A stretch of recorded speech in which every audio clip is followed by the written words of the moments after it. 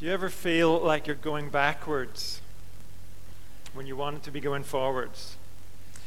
Apparently that's what happened to this car. There is a hill off to the right of the picture there, and that's how things ended up.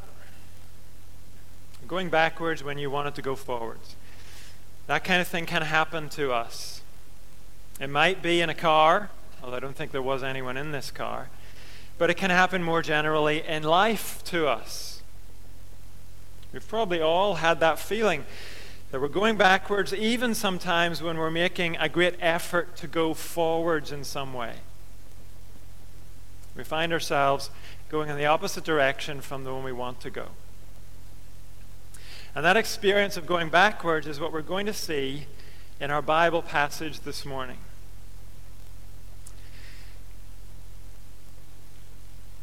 We're going through 1st and 2nd Kings. And previous to 1st and 2nd Kings, Israel as a people had been moving forward for many generations. They'd moved forward out of their slavery in Egypt. They'd moved forward into the promised land of Canaan. During the reign of King David, the tribes of Israel had moved forward by uniting themselves under one king. During the reign of David's son, Solomon, the united nation of Israel rose to great heights of prosperity and influence in the world. We've seen that in the beginning of 1 Kings. But in more recent weeks, we've seen how the kingdom divided after Solomon's death. That was the legacy of Solomon's disobedience to God. We saw how God tore 10 of the tribes away from Solomon's son Rehoboam, and those northern tribes gave their allegiance to Jeroboam. Rehoboam was left with only the southern part of the kingdom, which is now referred to as Judah. But as we read on in Kings, two things become clear to us. First, it becomes clear that we're still dealing with the story of one people. Yes, they're now politically divided. There's a border cutting the nation in two.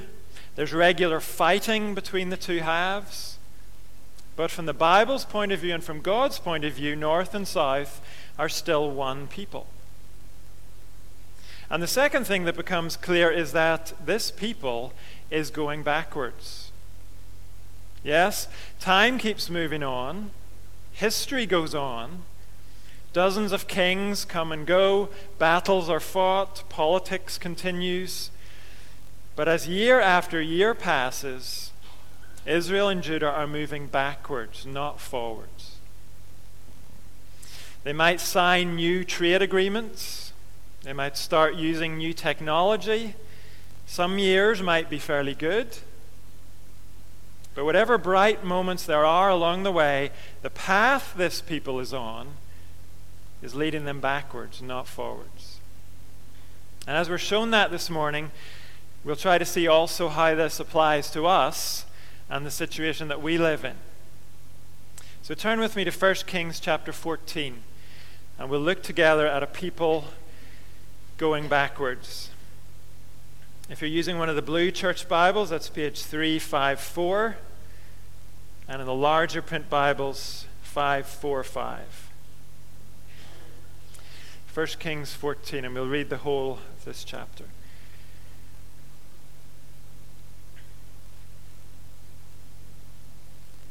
At that time, Abijah, son of Jeroboam, became ill. And Jeroboam said to his wife, "Go, disguise yourself so that you won't be recognized as the wife of Jeroboam. Then go to Shiloh. Ahijah the prophet is there, the one who told me I would be king over this people. Take 10 loaves of bread with you, some cakes, and a jar of honey, and go to him. He will tell you what will happen to the boy." So Jeroboam's wife did what he said and went to Ahijah's house in Shiloh. Now Ahijah could not see. His sight was gone because of his age. But the Lord had told Ahijah, "Jeroboam's wife is coming to ask you about her son, for he is ill."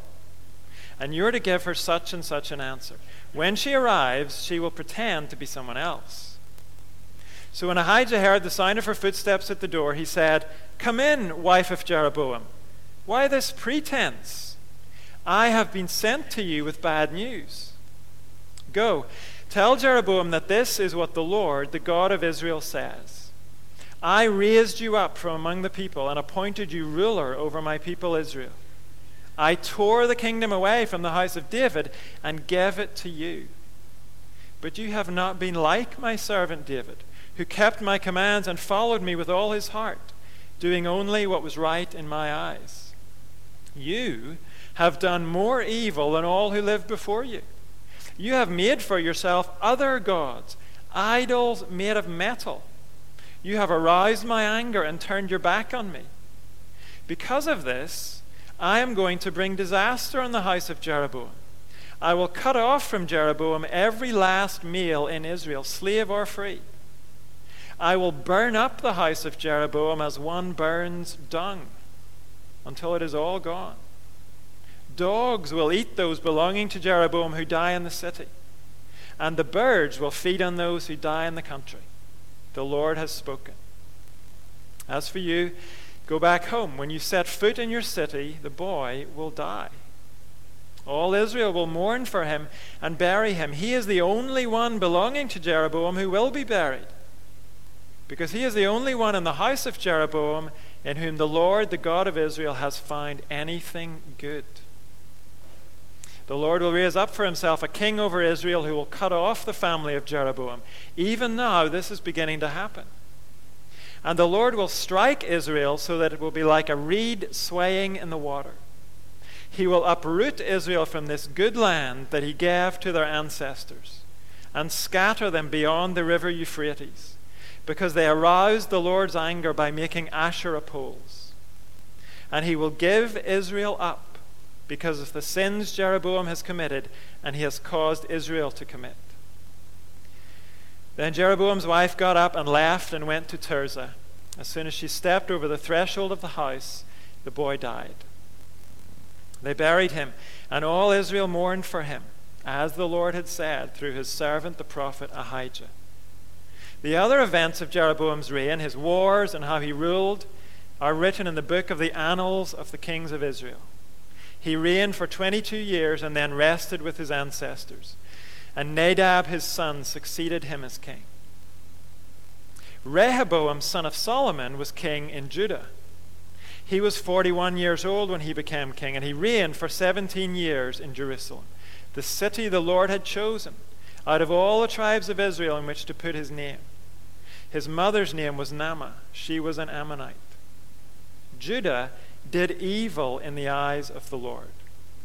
By the sins they committed, they stirred up his jealous anger more than those who were before them had done. They also set up for themselves high places, sacred stones, and Asherah poles on every high hill and under every spreading tree. There were even male shrine prostitutes in the land. The people engaged in all the detestable practices of the nations the Lord had driven out before the Israelites. In the 5th year of King Rehoboam, Shishak, king of Egypt, attacked Jerusalem. He carried off the treasures of the temple of the Lord and the treasures of the royal palace. He took everything, including all the gold shields Solomon had made. So King Rehoboam made bronze shields to replace them and assigned these to the commanders of the guard on duty at the entrance to the royal palace. Whenever the king went to the Lord's temple, the guards bore the shields, and afterwards they returned them to the guard room. As for the other events of Rehoboam's reign and all he did, are they not written in the book of the Annals of the Kings of Judah? There was continual warfare between Rehoboam and Jeroboam. And Rehoboam rested with his ancestors and was buried with them in the city of David. His mother's name was Naamah. She was an Ammonite. And Abijah his son succeeded him as king. This is God's word. I said a few moments ago, even though we're now dealing with a divided kingdom, the writer of Kings still presents this as the history of one people. And we can see that here. We're told, first of all, about Jeroboam in the north, and then Rehoboam in the south. And that's how things are going to be presented from now on. For a few chapters, the focus might be on the north, but then we'll catch up with what's been going on in the south. And here we begin by focusing on Jeroboam. Over the last couple of weeks, we've seen the background to this. God had given Jeroboam a phenomenal opportunity. He handed him 10 tribes to rule. And God gave Jeroboam this promise. If you do whatever I command you, and walk in obedience to me, and do what is right in my eyes by obeying my decrees and commands as David my servant did, I will be with you. I will build you a dynasty as enduring as the one I built for David, and will give Israel to you. God said, just obey me. But what did Jeroboam do? Well, what we've seen is he did the opposite. He created his own gods, 2 golden calves. And he created his own altars, his own priesthood, and his own calendar of religious festivals. All of it in defiance of God's decrees and commands. Last week, we saw how in his mercy, God sent a message to Jeroboam, warning him that his false religion was going to be destroyed, giving Jeroboam an opportunity to turn back to God. But chapter 13 ended with these words: even after this, Jeroboam did not change his evil ways, but once more appointed priests for the high places from all sorts of people. Anyone who wanted to become a priest, he consecrated for the high places. This was the sin of the house of Jeroboam that led to its downfall and its destruction from the face of the earth. Jeroboam ignores the chance to abandon his evil ways. He carries on just as he had been. That's the context in which we're told in verse 1 of chapter 14, at that time Abijah, son of Jeroboam, became ill. This is big news. It's big news because every king needs a successor. And now Jeroboam's successor has become ill. Now, what we would expect Jeroboam to do, considering what we've seen in the last few weeks, is to go and consult with his golden calves, right? And his priests. Jeroboam has invested his life in this new religion of his. Surely, that's where he'll turn to for help. But that is not where he turns. Look again at verse 2. Jeroboam said to his wife, go, disguise yourself so that you won't be recognized as the wife of Jeroboam. Then go to Shiloh. Ahijah the prophet is there, the one who told me I would be king over this people. Take 10 loaves of bread with you, some cakes, and a jar of honey, and go to him. He will tell you what will happen to the boy. That's remarkable. By this point in time, Jeroboam has either learnt by experience that his new religion can't help him at all, or he's known that all along. Either way, Jeroboam knows who does have insight and power. The Lord, the one who gave him the kingdom in the first place. Jeroboam might be disobeying and resisting God, but he knows the Lord has power over his son's life. So he sends his wife to visit Ahijah, the prophet of the Lord. Dale Ralph Davis says, Jeroboam turned a deaf ear to the word of the Lord in chapter 13. Yet now, when the dark days come, he seeks what he had despised. Jeroboam wants the help of the word in the emergencies of life, but not the rule of the word over the course of his life. He wants the word of God for his crisis, but not for his routine or practice.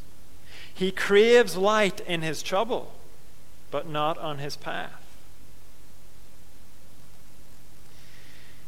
That means Jeroboam is like many, many people today. People who want God when they're in trouble to bail them out of their trouble, but they wouldn't dream of living their lives for God. They wouldn't dream of letting his word direct their lives. We might wonder, why doesn't Jeroboam go himself to see Ahijah? Why does he send his wife instead? Well, I can't prove this, but I would guess Jeroboam cannot bear to face Ahijah. In Northern Ireland, we'd say he doesn't have the neck on him to go to Ahijah. Remember, it was through Ahijah that God gave Jeroboam a kingdom. I think Jeroboam sends his wife to the prophet because he's too embarrassed to go himself, after the way he has misused God's gift. And we discover here it's been a long time since Jeroboam has had any contact with Ahijah. We know that because Jeroboam is not aware that Ahijah is blind these days. We're told in verse 4 that Ahijah can't see anymore, but in verse 2, Jeroboam tells his wife to disguise herself so that Ahijah won't recognize her.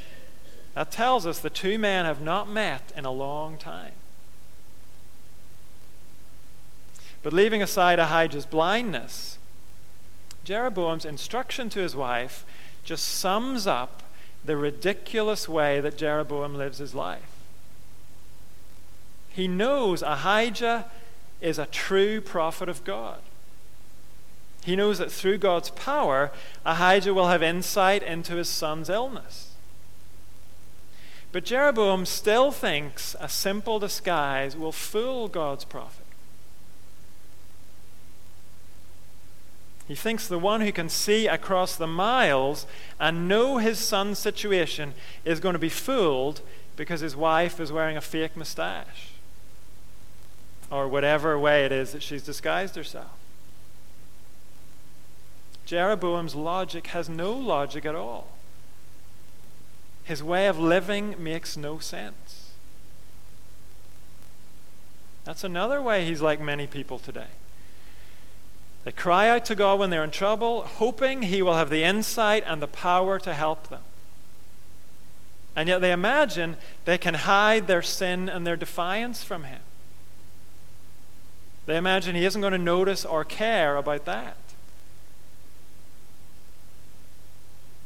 It's no different from asking God to use his power to heal your son while thinking God is so limited he cannot recognize you behind your fake mustache. The foolishness of Jeroboam's life is summed up in that little detail.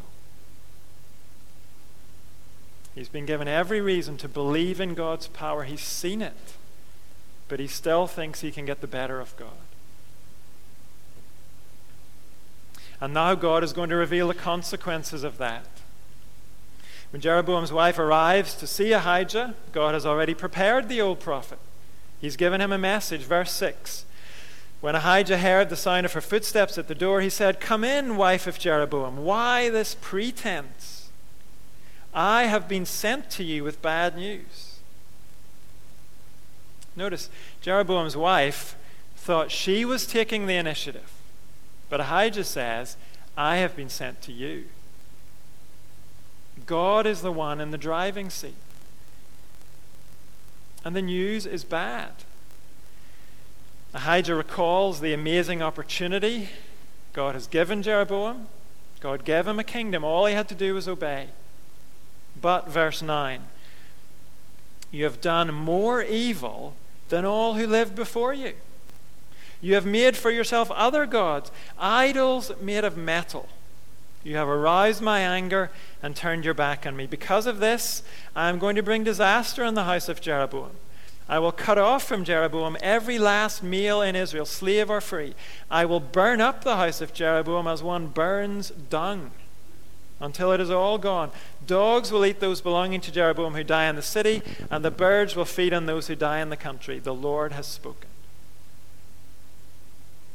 In other words, God says, you thought you could defy me and still build a great kingdom for yourself. But Jeroboam, it's all going to end pathetically.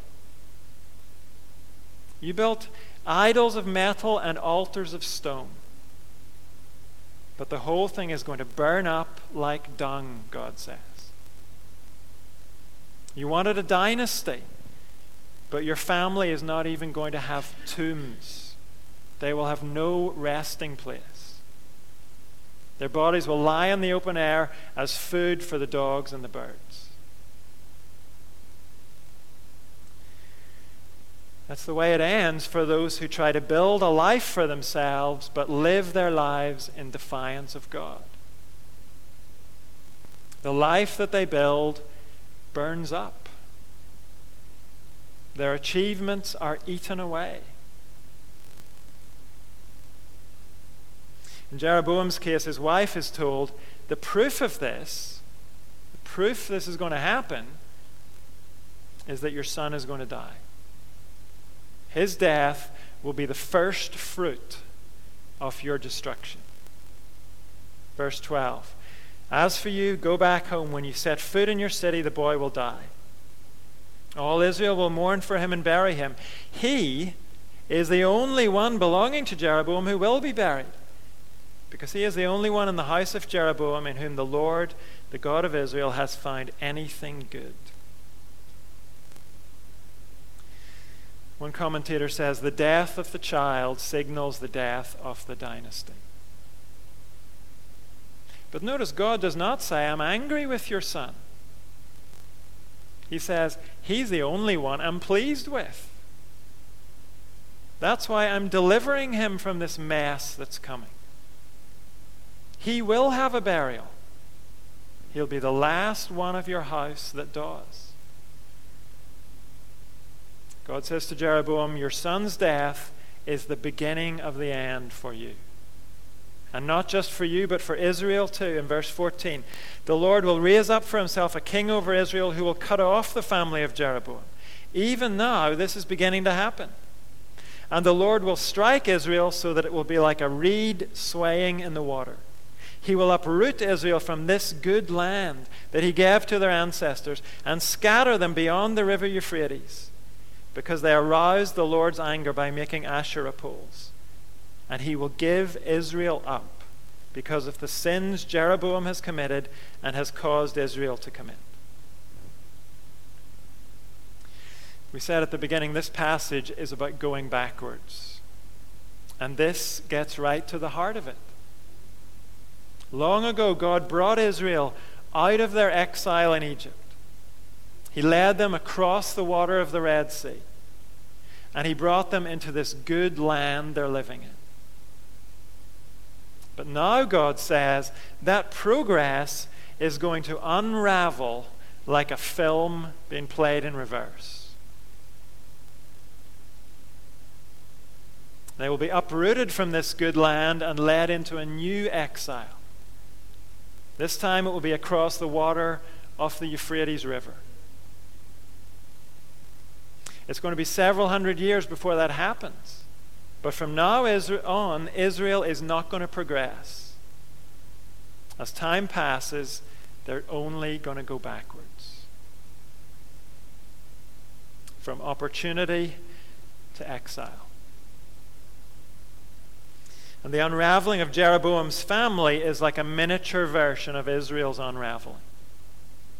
And that is a miniature version of humanity's unraveling. Think back for a moment to the Garden of Eden. We noticed last week Jeroboam's defiance of God's word echoed Adam and Eve's defiance of God's word. And the two situations connect again here. When Adam and Eve defied God, remember where they were at that time. They were in a place that's described as very good. That garden was a gift from God. It was a place for them to thrive. It was a place of limitless opportunity, if only they would obey.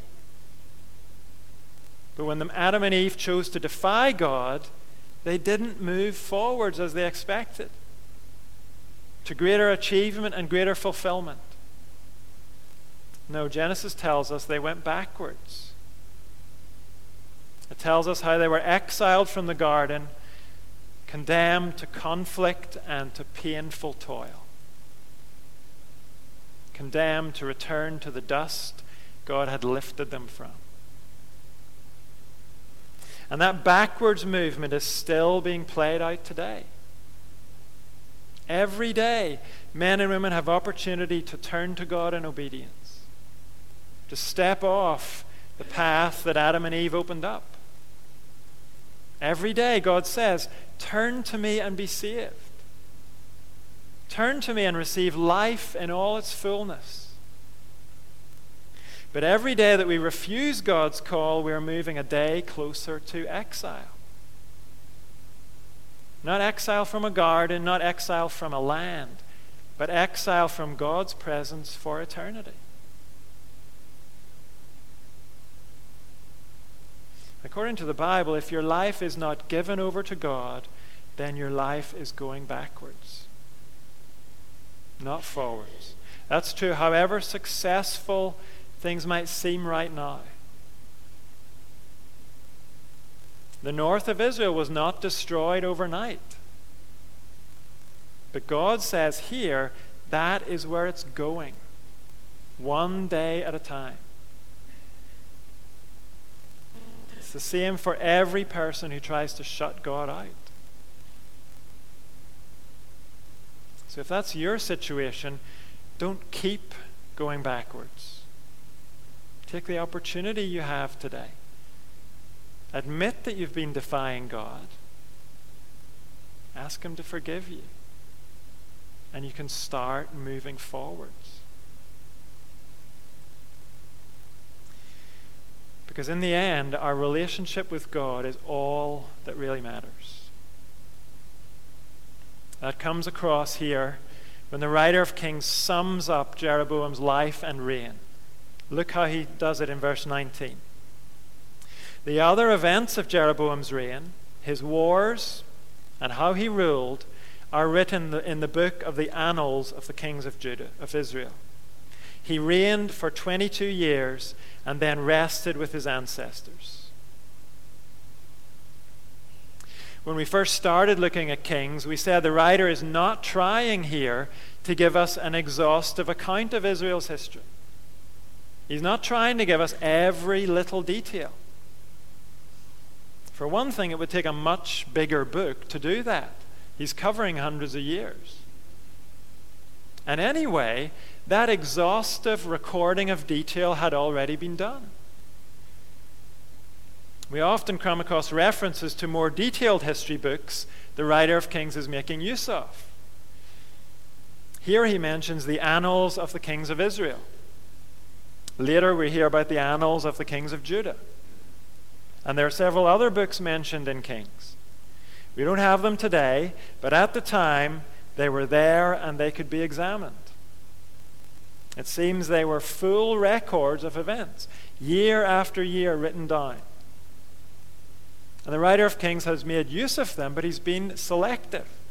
He's left out lots and lots. Because guided by God, He is giving us the most important bits of Israel and Judah's history. And here we get an insight into what is most important.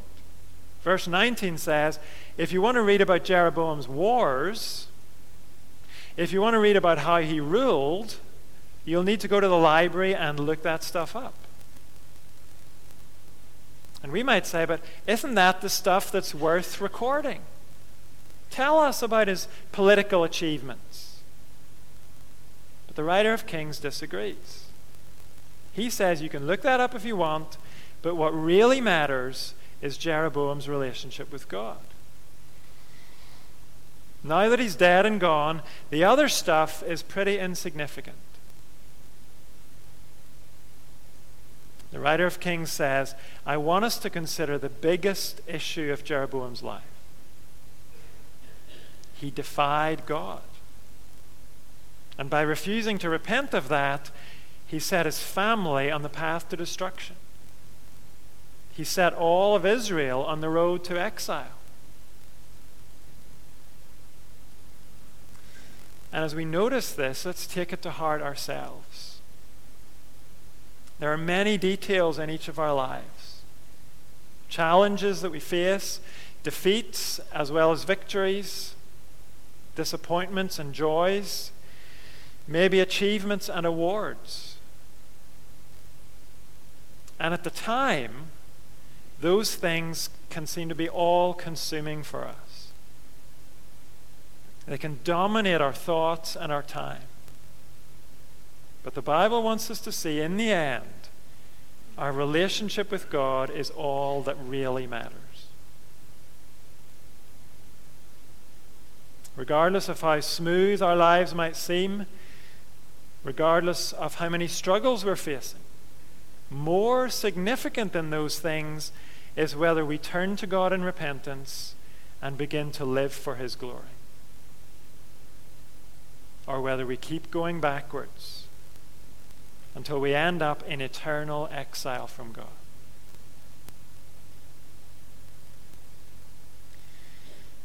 So whatever might seem to be the big issue in your life right now,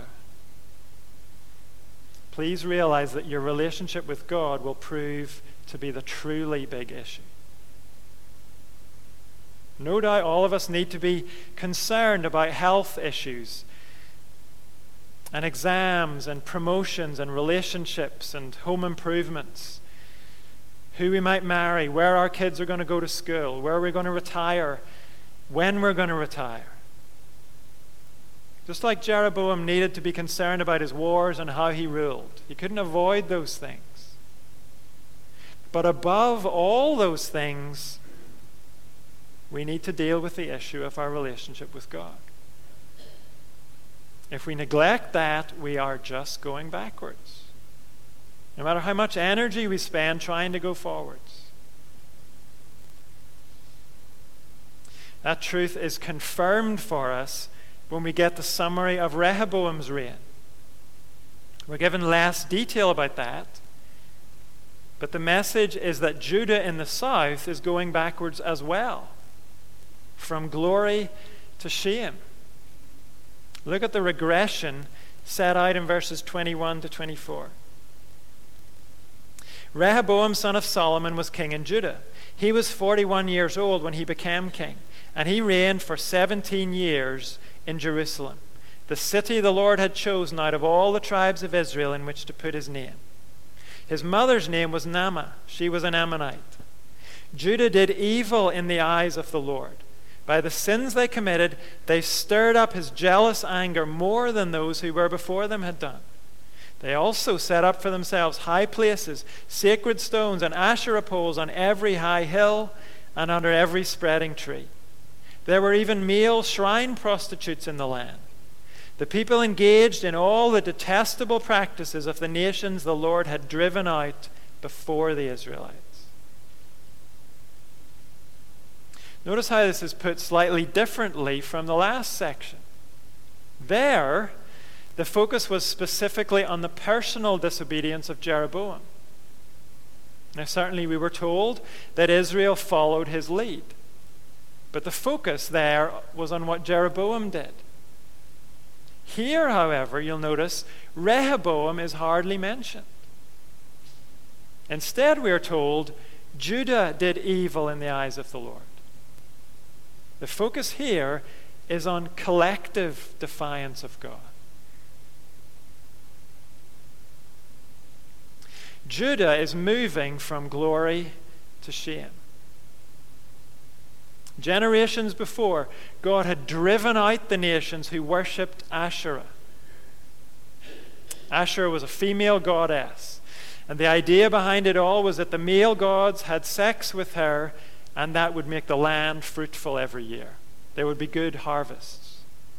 So those who worshipped Asherah, they did their best to encourage the gods along. They did that by having sex with sacred prostitutes at Asherah's temple.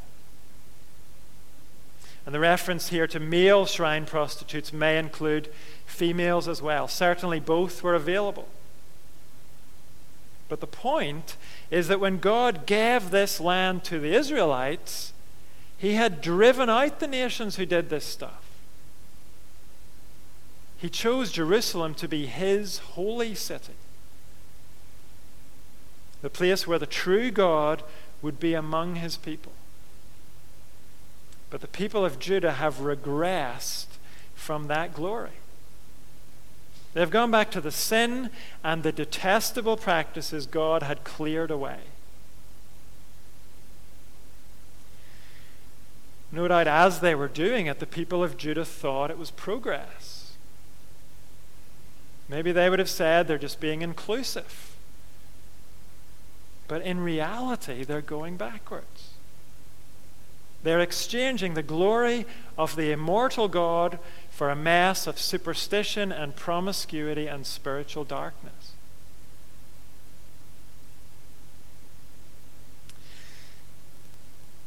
Last week, as we looked for connections between what's going on here and our own situation, I mentioned the current trend in our society to try and erase gender distinctions, to try and deny the facts of our biological sex. Not just adults, but now children are being encouraged to rebel against their bodies, to make their bodies conform to whatever they want them to be. And if you've been following the news at all, you'll know this is all presented as progress.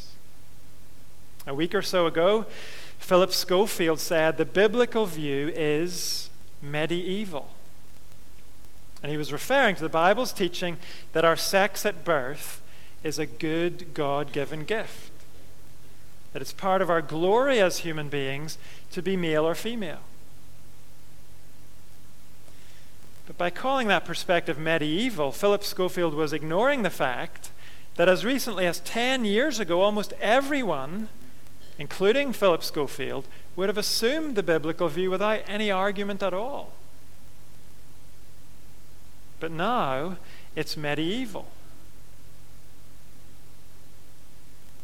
Just like the Israelites, in trying to go forwards, our society is actually going backwards. From glory to shame. From a God-given vision of human dignity and the value of male and female, the goodness of it, back to the kind of confusion we read about here in the Old Testament. Among the Canaanites and the other nations that didn't know God. And the results of all this are not positive in our society. Last week I read a report saying that rates of depression and anxiety among children have increased by 70% in the last 25 years. The number of children reporting psychiatric conditions has doubled since 2009. In a 2016 survey, 91% of teachers reported an increase in mental illness among their pupils. This year, it's reported that suicides among teenagers has reached a 14-year high. Now, we could argue that there's more awareness of these issues today than there used to be, and that's why the figures are rising. And I'm sure that's part of it. But it's certainly not the whole story about these figures. As our society rushes on with its ideas about progress, our children and teenagers are trying to tell us we're actually going backwards. As we go full steam ahead, away from the glory God gave us, the glory of maleness and femaleness, the glory of marriage as defined by God, the glory of God's vision for family. As we trample on all that, the feedback we're getting from the casualties of it all is that all this progress is not much fun for them. It doesn't feel very glorious to the people who live with it. They don't feel very liberated. It's leading to a mental and physical and spiritual mess.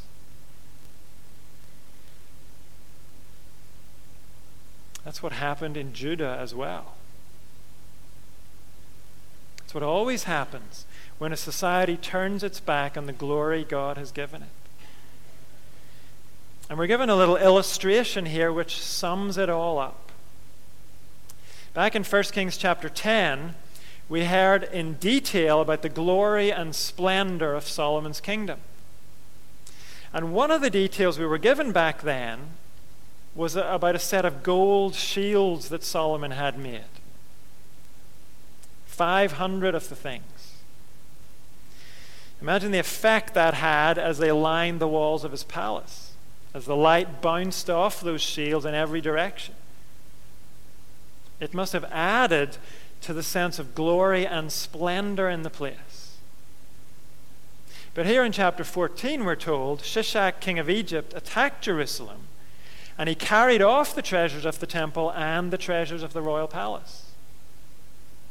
And out of all the things he could have mentioned, the writer of Kings chooses to mention those gold shields. Shishak took those with him as well. Why mention those shields particularly? I think it's because they illustrate what is going on spiritually in Judah. Verse 27 tells us Rehoboam made bronze shields to replace them. That is a very good picture of how Judah is going backwards in other ways too. Yes, life goes on, politics continues, the guards still show up for work every day, but the glory of Judah is fading away. It's being replaced with shame. Just like the glory of those gold shields has been replaced with dull, grubby bronze. No matter how tall and proud those guards try to look every day, it's obvious to anyone watching that the glory of Judah is fading. And ultimately, Judah's shame will be much worse. Right now, it's the shame of walking around with second-rate shields. But in the end, it will be the shame of exile. Just like the north. When human beings defy God, things go backwards. But it doesn't have to be that way. And to see that, let's finish by remembering for a moment Jeroboam's son. Remember how his death signaled the beginning of the end for Israel. His death was the first fruit of that destruction. That was God's guarantee that death would come to all Israel. But remember too the strange way God put it. Back in verse 13, God said Jeroboam's son would die not because he was worse than anyone else, but because he was better. He is the only one in the house of Jeroboam in whom the Lord, the God of Israel, has found anything good. And we noticed the point is that the son is going to be honored with a burial. No one else in the royal family is going to get that. God is taking this son to spare him the shame that's coming on the rest of Israel. But it's hard for us to read about this good son dying and not be reminded of God's own son. The New Testament tells us he was perfectly good. And yet he died not to escape from shame, but to take our shame. God the Son was with his Father in heaven. He was above the experience of sin and death that we're all involved in. But in the person of Jesus Christ, God the Son voluntarily stepped down into our mess. He came as the only human being unstained by sin. The only one who God could look at and see goodness right to the core. And yet he died. The righteous for the unrighteous, to bring us to God. He didn't die as a sign that we're all going to die. His death wasn't the beginning of the end. It brought about a new beginning. Jesus rose from the dead, and that opened up a way forward for you and me. The New Testament says Jesus rose as the first fruit of a whole harvest of resurrection. It's a harvest you and I can be part of. When we trust in Jesus' work on the cross, that it paid for our sins so we can be accepted by God, then our lives begin moving forwards from slavery into freedom, from the shame of our sin to the glory of God, from our experience of spiritual exile into a relationship with God that's alive, from a life where opportunities slowly close down for us as we get older and weaker, to a life of endless opportunity. That is what the Christian life is. He calls us forward every day to live for things that are eternal, to be part of a kingdom that will never end, to work for glory that will never fade away.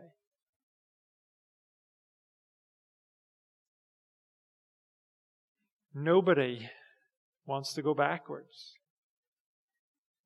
And the only way to truly move forwards is for our life to be joined with Jesus the Savior. So as we close, let's thank Him for the life He makes available to us. And let's recommit ourselves to Him for today and tomorrow as we sing, "Who is there like you?" And then, "In Christ alone my hope is found."